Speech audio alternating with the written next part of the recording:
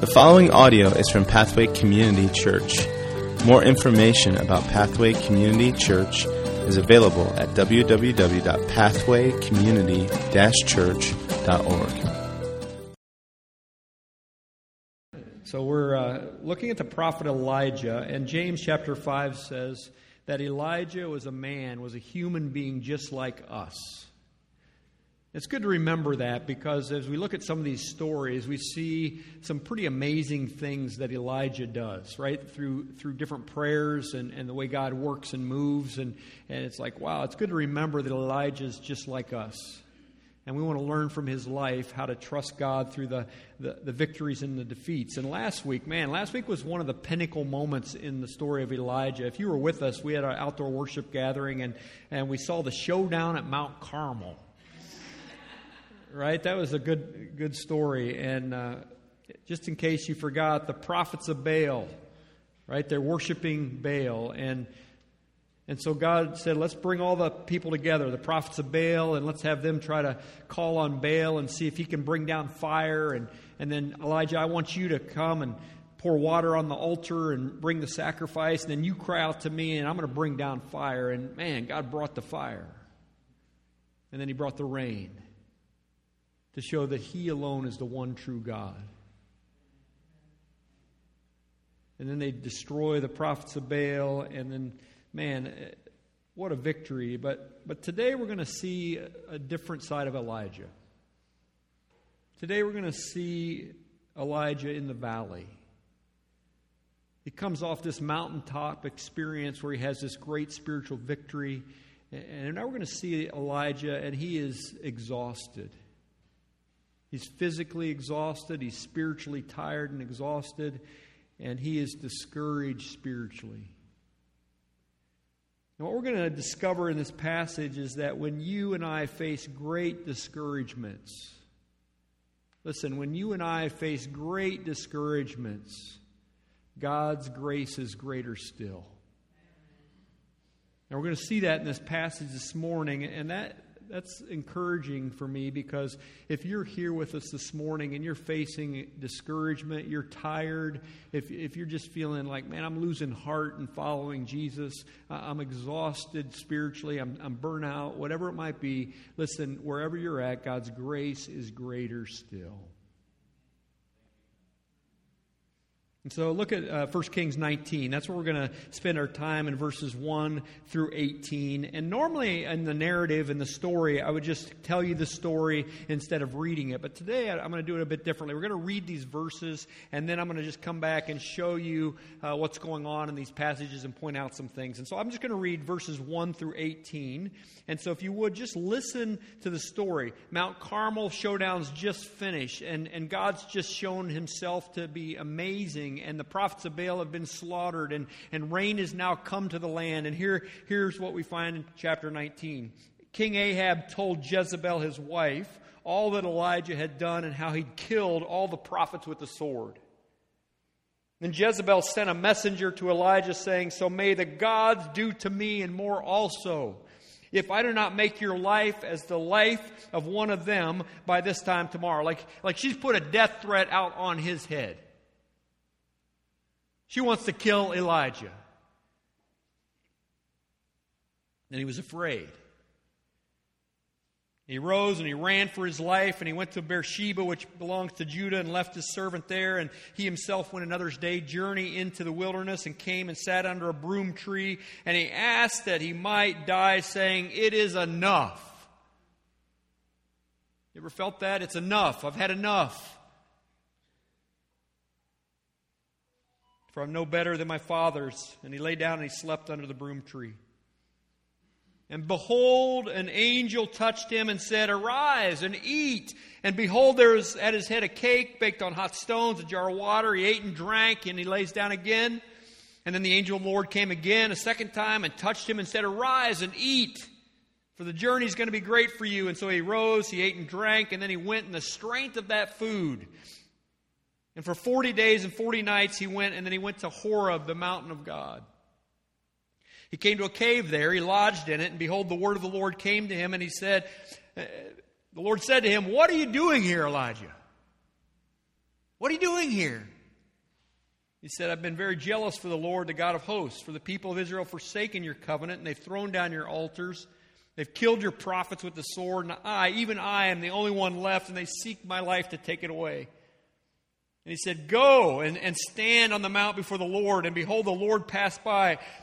And a great strong wind tore the mountains and broke it in pieces, the rocks that were before the Lord, but the Lord was not in the wind. And after the wind, an earthquake came, but the Lord was not in the earthquake. And after the earthquake, a fire, but the Lord was not in the fire. And after the fire, the sound of a low whisper. When Elijah heard it, he wrapped his face in his cloak, and he went out and he stood at the entrance to the cave. And behold, there came a voice to him and said, what are you doing here, Elijah? He said, I've been very jealous for the Lord, the God of hosts, for the people of Israel, forsaken your covenant and thrown down your altars and killed your prophets with the sword, and I am left, and they seek my life to take it away. And the Lord said to him, go, return your way to the wilderness of Damascus. When you arrive, you shall anoint Hazael to be king over Syria, and Jehu the son of Nimshi you shall anoint to be king over Israel. And Elisha, the son of Shaphat of Abel-Maholah, you shall anoint to be prophet in your place. And the one who escapes from the sword of Hazael shall Jehu put to death, and the one who escapes from the sword of Jehu, Elisha shall put to death. Yet I will leave 7,000 in Israel, and all the knees of those that have not bowed to Baal, and every mouth that has not kissed him. The word of the Lord. So in this passage, in this story this morning, we see two things, right? We see the downward path of spiritual discouragement. We're going to look at that in a moment. And then we also see the upward path of God's grace. And so we're going to look at both of those this morning, because I want you to know that when you face great discouragement, God's grace is greater still. And so the downward path of spiritual discouragement. There's 4 markers on the downward path to spiritual discouragement. And I just want you to listen to these and pay attention to these, because maybe you're experiencing some of these yourself this morning. And so let's look at them. First of all, we see the personal attack against Elijah. The showdown at Mount Carmel, it's done. It's over. That was a great moment, a great victory.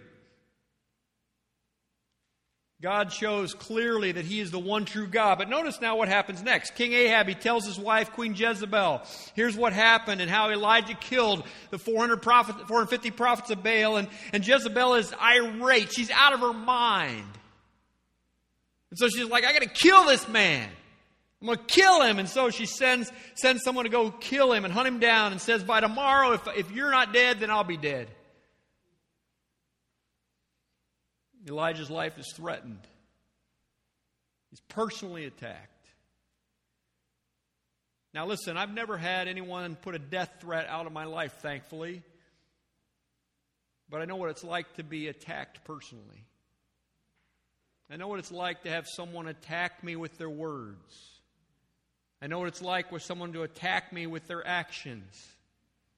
It hurts. I know what it's like to be slandered against and have someone say something against me that's not true. It hurts.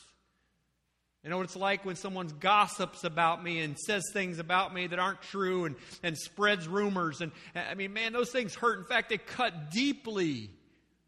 That's why Jesus says if you have even just anger in your heart, hatred in your heart towards someone, it's just like killing them. Right? Because words hurt. Maybe you've had someone speak a hurtful word against you. Maybe you've had someone say something that's not true about you, or spread rumors about you and slander against you or against your family. And it's like, man, don't those hurt? How we respond to those things will determine whether we move further down the path of discouragement or not.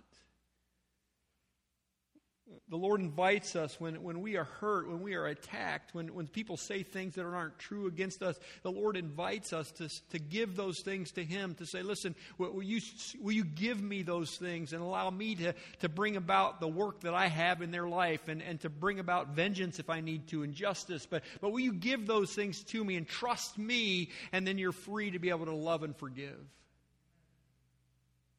But that's not an easy thing to do, is it? The Lord, He invites us to give those to us. He's the one that fights our battles. He's the one who gives us the victory. And Elijah, he just saw that happen. He just saw God bring fire from heaven. And he's like, certainly he can be his protector and defender against evil Queen Jezebel. Certainly he can do that. But Elijah forgot. And so he runs out of fear. We're going to see that in a moment. But when you're hurt, when you're attacked, and you nurse that, and you wallow in that, and you stew on that, it leads to spiritual discouragement. And so that's the first marker on the path to spiritual discouragement, is this personal attack. But here's the second thing that's there. It's not as evident in the text, but it's disappointment with God. Have you ever been disappointed with God? Now, we don't read this explicitly here, but I think it's safe to assume that because of what happened at Mount Carmel and the prayer that Elijah prayed, that he's expecting revival to come to Israel, right? If you go back and look at 1 Kings 18 at the prayer there that Elijah prayed on Mount Carmel, he prays for God as he's at the altar and he's praying, God, send fire from heaven, like bring fire and consume this and show that you're the one true God and turn the hearts of the people back to you. That was his prayer. And sure enough, what does God do? God brings it, right? He brings fire from heaven. And it comes and consumes the altar. And I'm like, Elijah's like, man, look what God did. He answered my prayer. I mean, I'm thinking he's like, yeah, now God's going to turn their hearts back. I know he's going to do that. And then all of a sudden it's like, but now the people he thought were going to turn back to him are trying to kill him. Like, God, what did you do? God, I expected you to do this. I prayed for this and you answered this. Why didn't you answer this? Sometimes we have expectations of God, don't we? Maybe you don't, I do. Have you ever had unmet expectations? Maybe about what God's going to do in your life or in your family? Expectations about what He's going to do in the church? Expectations about what He's going to do in a relationship with your kids, with your spouse. You expect God is going to do something. You pray, and maybe you see God answer something over here, and you're like, God, I expect this. I need this. I want this. I deserve this. And what do you do when God doesn't meet your expectations? That's disappointing, isn't it? It's disappointing. I can tell you, listen, as a pastor, I have had some disappointments like this. I've prayed, like, man, I'll prepare a message just like today, right? Like, I'm like, man, we got a word from God today. People need to hear today. And I'll pray about it, and I'm like, wow, this is amazing. And I'll be going into a Sunday, and I'm like, man, I just know today there's going to be people that's going to flood to the altar, and they're just going to come forward in repentance, and they're just going to get baptized. And, man, we're going to see people saved today. And I'm like, man, this is going to be it. And then I'll come out here, and I'll preach my heart out, and I'll give them what God's given. And then, like, nothing. And sometimes I can get discouraged because I have expectations that God's going to work and move in a way that maybe that's not how God's planning to work that day. Because, God's ways are not our ways. And God's higher than us, and He has a purpose and plan for things. It doesn't mean God's not working and He's not moving, but sometimes I can put my expectations onto God and expect Him to do things, and then when He doesn't come through, then I get upset with God, and then that leads me to like, man, I'm not sure I can go there again. I'm not sure I can pray to Him or trust Him to do it next time. Spiritual discouragement comes from disappointment with God, unmet expectations. Do you have any of those today with God? Personal attack, disappointment with God. Here's the third marker on the pathway to spiritual discouragement. It's isolation from community.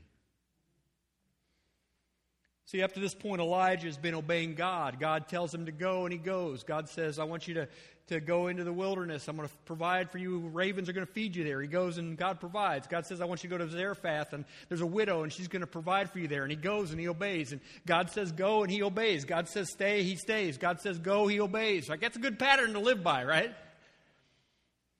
But here Jezebel threatens his life. And so instead of saying, okay, God, what do you want me to do? God, what do you have for me today? I mean, she's going to kill me. I know you just sent the fire. I mean, you can protect me, but man, I'm scared. I mean, it's not denying how he feels, but it's saying, God, what do you want me to do? But instead he reacts in fear, his own fear. And he leaves. He runs south. Now, the word from the Lord says he sets off to Beersheba. You got to know that he is in northern Israel. He is at the top of Israel, and Beersheba is at the bottom of Judah. So he goes the entire length of the state of Israel, the nation of Israel. He goes from top to bottom to run out of fear for his life. It's like Jonah. God says, go this way. Jonah said, no, I'm going the other way. But then not only that, he gets to Beersheba, the bottom of Judah, and then he leaves his servant who's been with him, and he says, hey, you know what? Like, I'm going further. And he leaves his servant there, and he goes off another day into the Judean wilderness to be by himself, to sit under a broom tree. Like in the middle of a desert, he finds a shade tree, and he sits there, and he's like, man, I want to die now.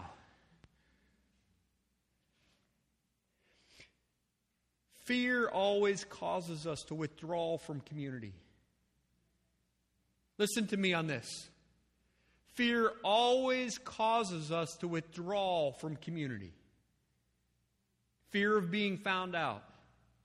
Fear of being known. Fear of rejection. Fear of what are people going to think if they know the truth about me. Fear of, whatever it might be. Fear, shame of my past sins, and the fear of that, if that's known, if people really knew me, how will they treat me? Will they really accept me? Fear always causes us to withdraw from community. Maybe it's fears of disappointment. Like, man, if I go and get close to somebody and then they leave or they don't get, man, then that's going to hurt. And so fear led Elijah to withdraw and to go and to sit under this tree and just say, then I've had enough. Might as well die. Can I just go out on a limb this morning? And honestly, one of my biggest concerns about COVID and what we're facing right now is, and listen, I know there's real fear around this. I'm not trying to minimize the fear at all. But my concern is that out of fear that we isolate and withdraw to the point that we are no longer in community and it really affects us spiritually. Listen, I'm not saying this to make you feel bad if you're at home today. Please hear me. There's legitimate reasons, health concerns, to be at home, right? For people that have at risk. But I just... make sure it's not out of fear, but it's out of faith because God said so. And so you're doing it because of faith, not fear. Right? We live by...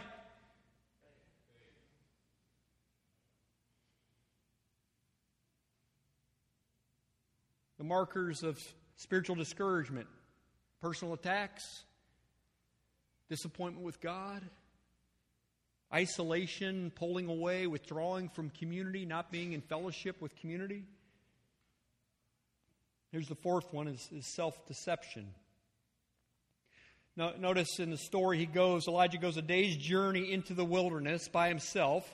I've already mentioned he finds a broom tree. So here it is, it's hot. There's no place to get shade except for this broom tree that's grown up, and it's got some branches and some foliage. And so he's under this, and he just sits down there, and he lays down there, and then he's like, man,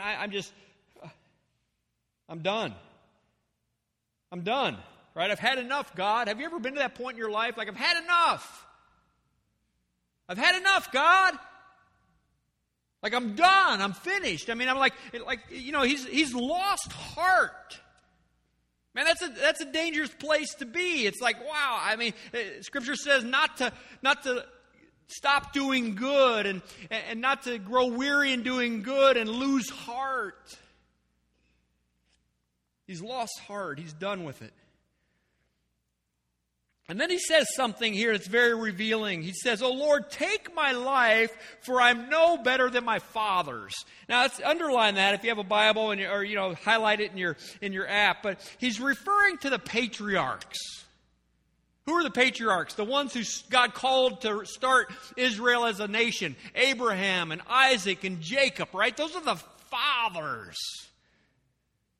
And he's like, I'm no better than them. Like, evidently what's been going on in Elijah's mind since God called him to be a prophet is he's starting to compare himself to these patriarchs. Man, they were somebody, right? They started this whole thing. And he's now like comparing to them and like evaluating him. Like, God's called him to be a prophet at this time in this place. And he's like, yeah, but I can preach better than Abraham can preach.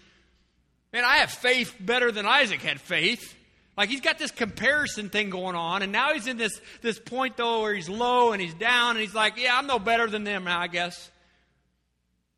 See, I think what's going on is he's comparing, right? And when you compare yourself to other people, then that's always a losing battle.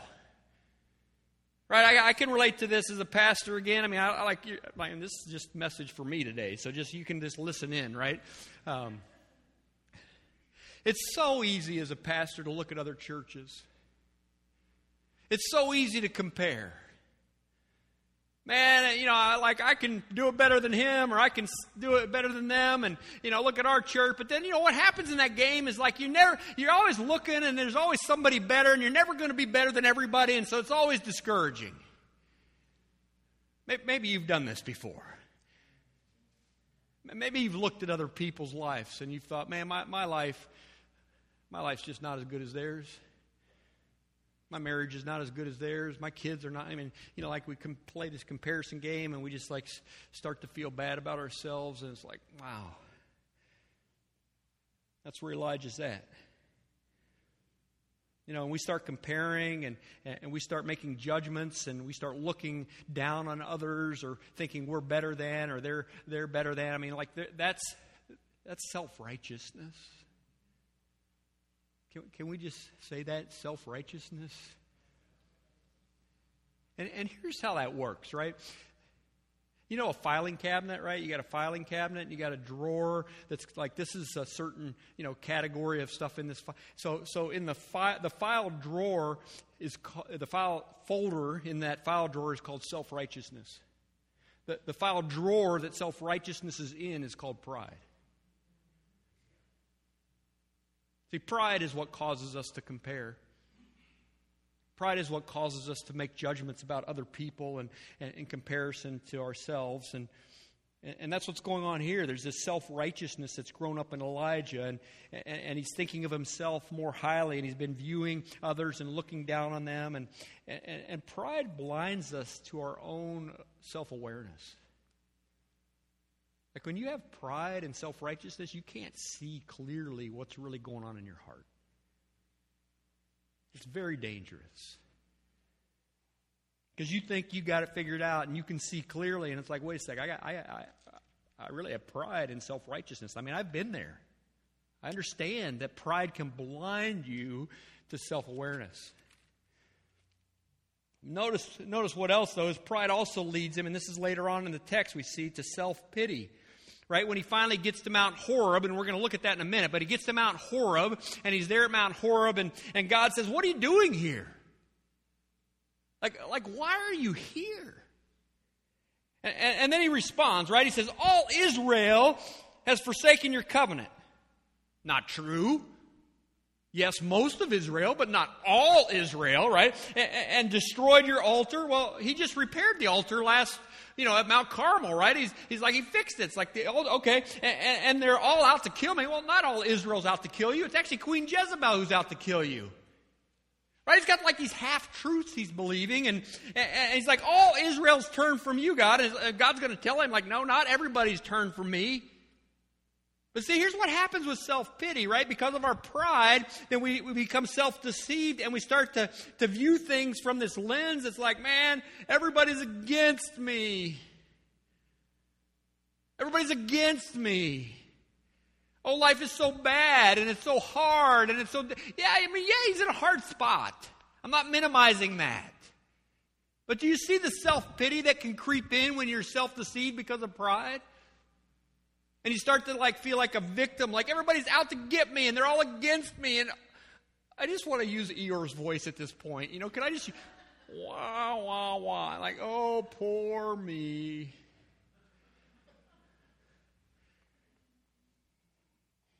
We do this. We do this. We do this.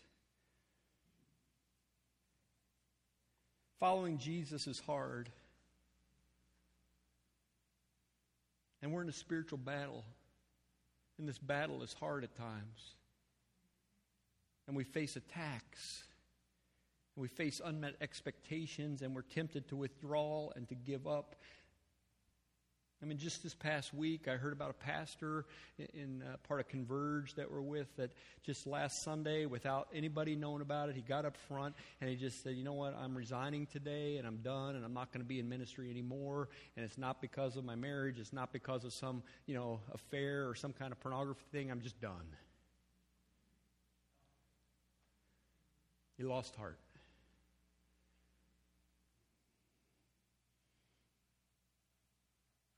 I wonder how many times people miss the harvest that God has because they give up and they lose heart. I'm praying for this, God, for you to work. I'm praying for you to move in this situation or this relationship. I'm praying, and it's just like it's so hard and it's going on so long, and I just lose heart and I give up, and we miss what God has.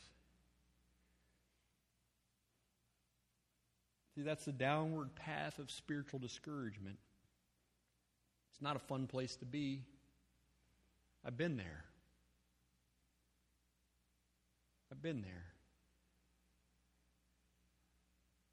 About 4 years ago, I was at a place in ministry where my wife Jennifer had been diagnosed with rare lung disease. She was sick. My daughter Maddie was going through some severe pain, and we couldn't figure out the answers to it. And she was in bed every day in severe pain, and the doctors had no answers. On top of that, we've been looking for a place, a building. We've been like, God, we're ready. We need a place. We need a place. People are leaving the church because we don't have a place yet. Like, God, certainly you want this. Certainly, God. Talk about unmet expectations. Man, it was hard. And I was discouraged. Some of you know this, and the elders definitely know this. They were kind enough to let me have a sabbatical, and we went away, and the Lord just used that to begin to refresh my soul and to reset the joy. But man, in the middle of spiritual discouragement, it is not pleasant. That's where Elijah's at today. That's where some of you are at today. But here's the good news, right? When you face great discouragement, God's grace is greater still. So we've looked at the downward path of discouragement. Now can we look at the upward path of God's grace? How about some encouragement today, right? Wow, finally we get to the good news. But let's see the upward path of God's grace. Because listen, God's grace is not dependent upon you saying, hey, I've gotten myself kind of, I'm good, God, now I can receive. No, Elijah is at the bottom. And God comes to him and meets him again and again. We're going to see here three pictures, three means of God's grace that he reveals to Elijah, and he wants to reveal to you and to me today to encourage you and to refresh you. First, God provides bread in the wilderness. Look, his first response to Elijah wasn't to rebuke him. Right? I mean, that would probably be our first response. Well, maybe not yours, but maybe mine, right? You know, like, look, you've gone here and you didn't pray and you're way down here and you've isolated and withdrawn from community and you're ready to kill yourself. You've lost heart. You know, like, man, you are a mess. Like, get up and get it together. But not God. That's not God. That's not our God.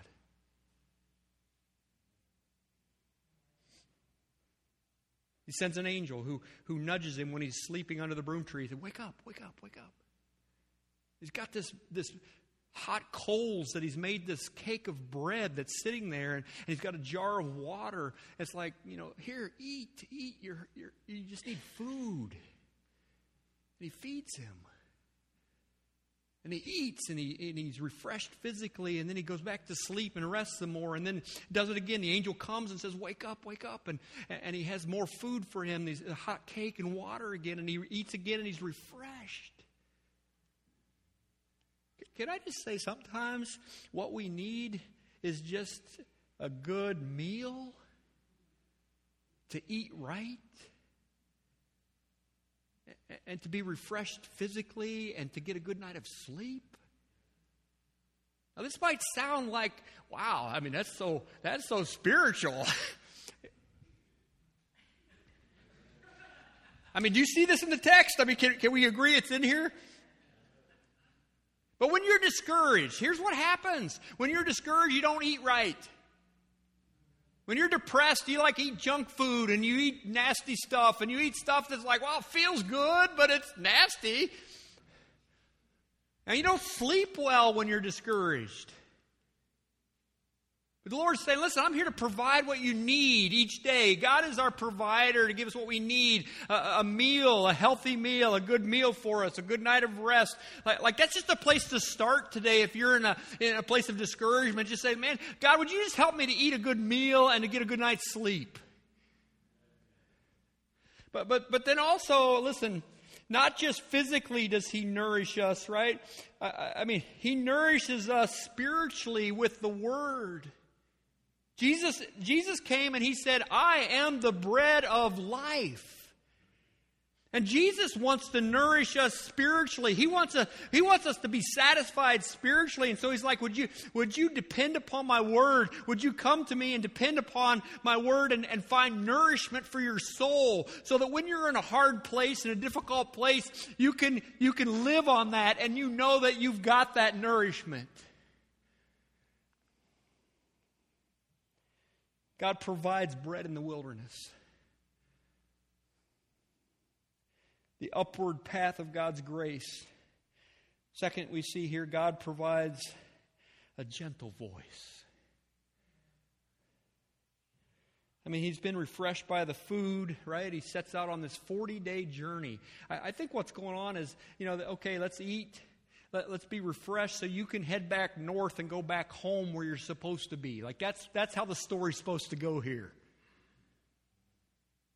But He goes further south to a place called Mount Horeb, which, if you know your Bible, is the place where Moses met God on Mount Horeb to receive the Ten Commandments, to receive the law, where God comes and reveals Himself to Moses. So I think maybe what's going on in Elijah is he's thinking, okay, I need like this encounter with God that is undeniable, right? I need an experience with God that's undeniable. So he goes south. He's like, maybe if I go back to Mount Horeb, where Moses met God and God revealed Himself to Moses, maybe I can have an experience with God there. And so after he's refreshed, he goes further south.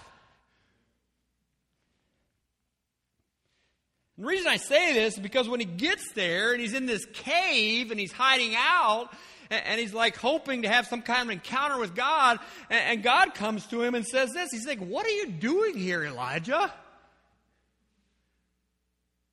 Like, really? I provided for you and I gave you nourishment and like now go back home. And he's like, no, I'm going over here. And he's like, what are you doing here? Maybe God's asking you that today.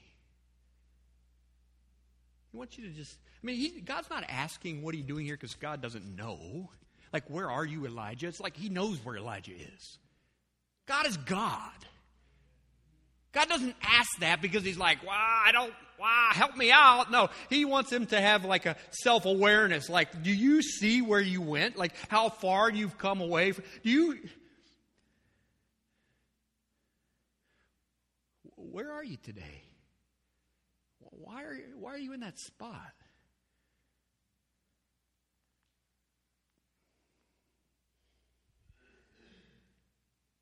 Elijah responds. He's kind of got a rehearsed speech here because he says it twice, right? He's like, I've been jealous for you, Lord. God a host. Like, he says the right things. Like, for sure, I've been jealous for all the people of Israel have forsaken your covenant. Well, they all haven't, but, I've thrown down your altar. They killed your prophets and all of Israel. Like, they're out to get, and I'm the only one left. I'm the only one left. I mean, can you hear it in the text? It's in there. This pity party, right? This self-pity. But listen, in the middle, this is the kind of God we have. In the middle of our pity, in the middle of our despair and discouragement, God still has more grace. And so Elijah, he wants God to show up in a big way. God, if you just like make yourself known just in such a dramatic, if you just show up today and you just kind of move the mountain, right? If you just show up and you just send this great fire, like if you just do something, like God, you just show me you're there.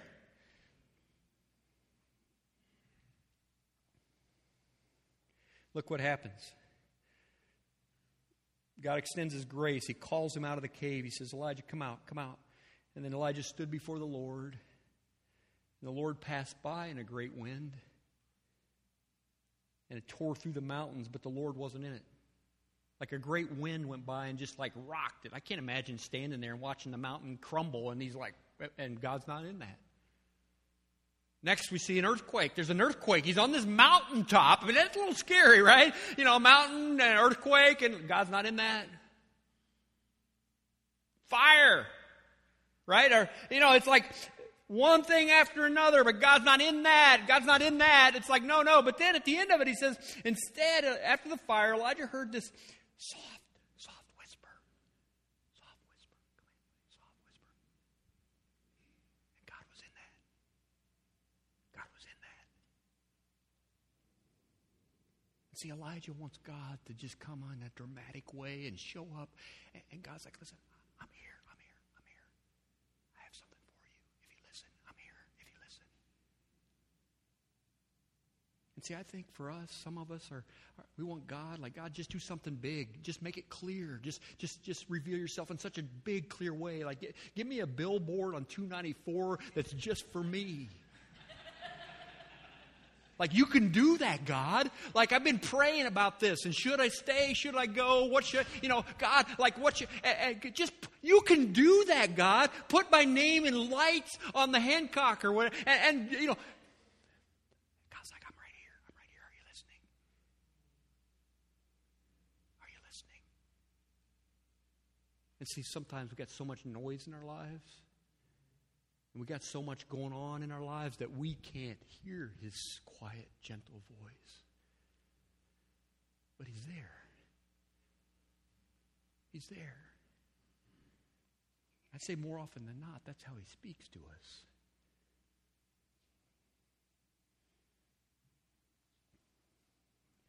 Look at the third way that God gives him grace. In this upward path of grace. Bred in the wilderness, a gentle voice. He gives him a new perspective on his future.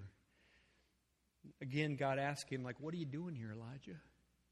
What are you doing? And Elijah responds in the same way as rehearsed speech. And then God says this. He says, go return to Damascus, right? Go back up north, even north of Israel to Damascus. And when you arrive there, I want you to anoint Hazael to be king of Syria, and then I want you to anoint Jehu to be king of Israel, and then I want you to anoint Elisha as the one to take your place as the next prophet. And then he says this, he's like, hey, and I want you to know, like, listen, you're not the only guy. Like, there's 7,000 people that still have not bowed to Baal and have not worshipped him. They still love me. Like, you're not alone. And then he goes back north.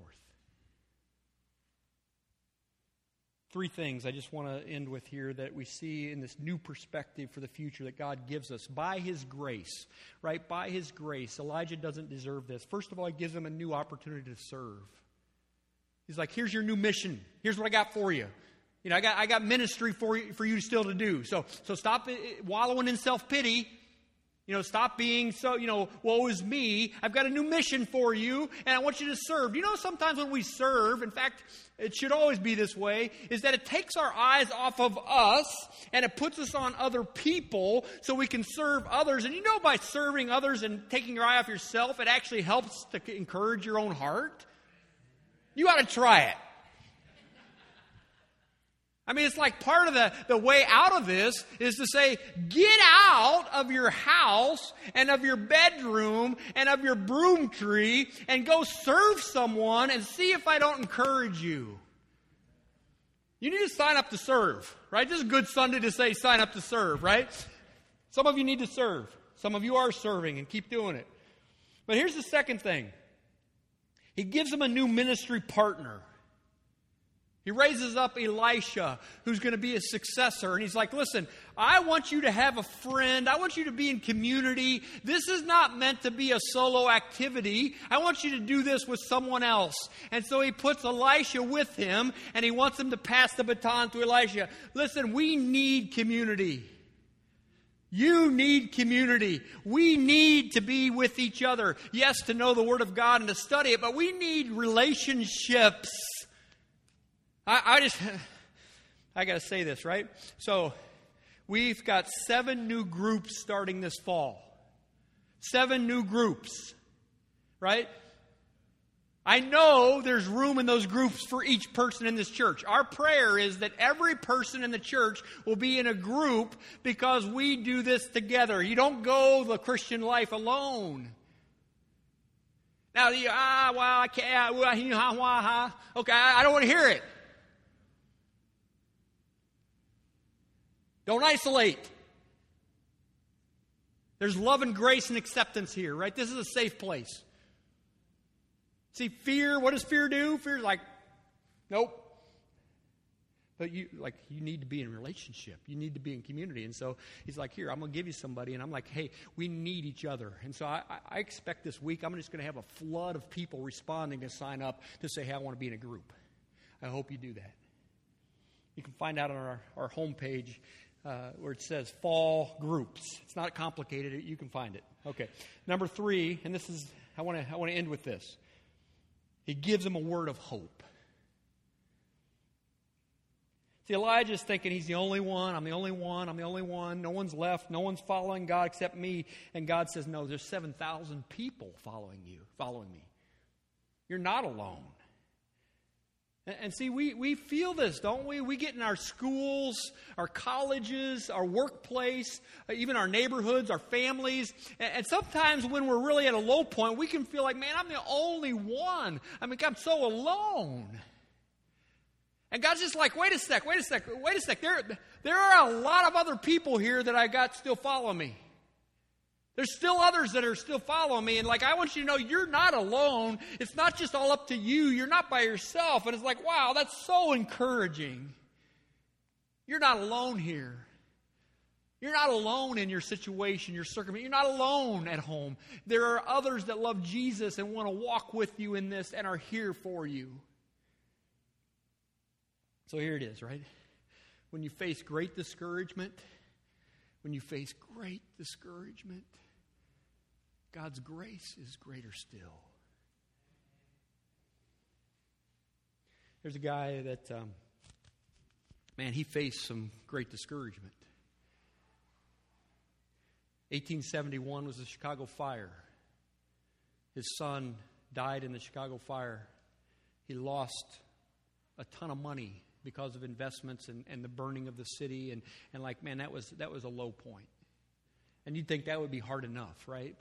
But then after that, he sends his wife and his 4 daughters, he sends them over to Europe to be able to try to start fresh over there. And so they go across the Atlantic, and he stays behind. And in the middle of the Atlantic, the boat hits a storm, and the boat capsizes, and all 4 of his daughters die. His wife makes it.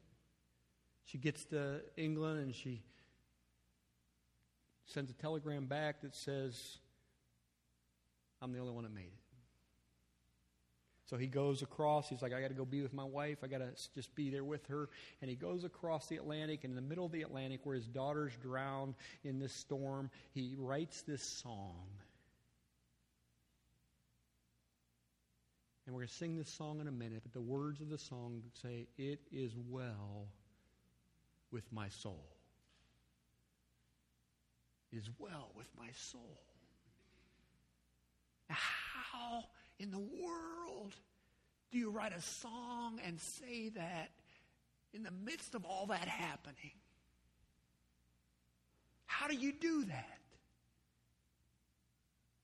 Well, you do it because of the words of one who's greater than Elijah. The one who said, come to me, all who are weary and heavy burdened. Come to me and I'll give you rest. I'll give you rest for your soul.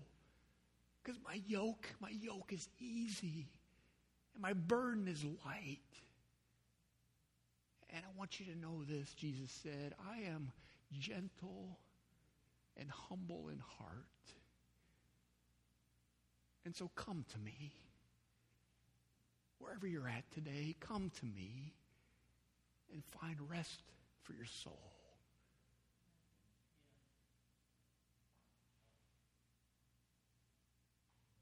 Let's pray.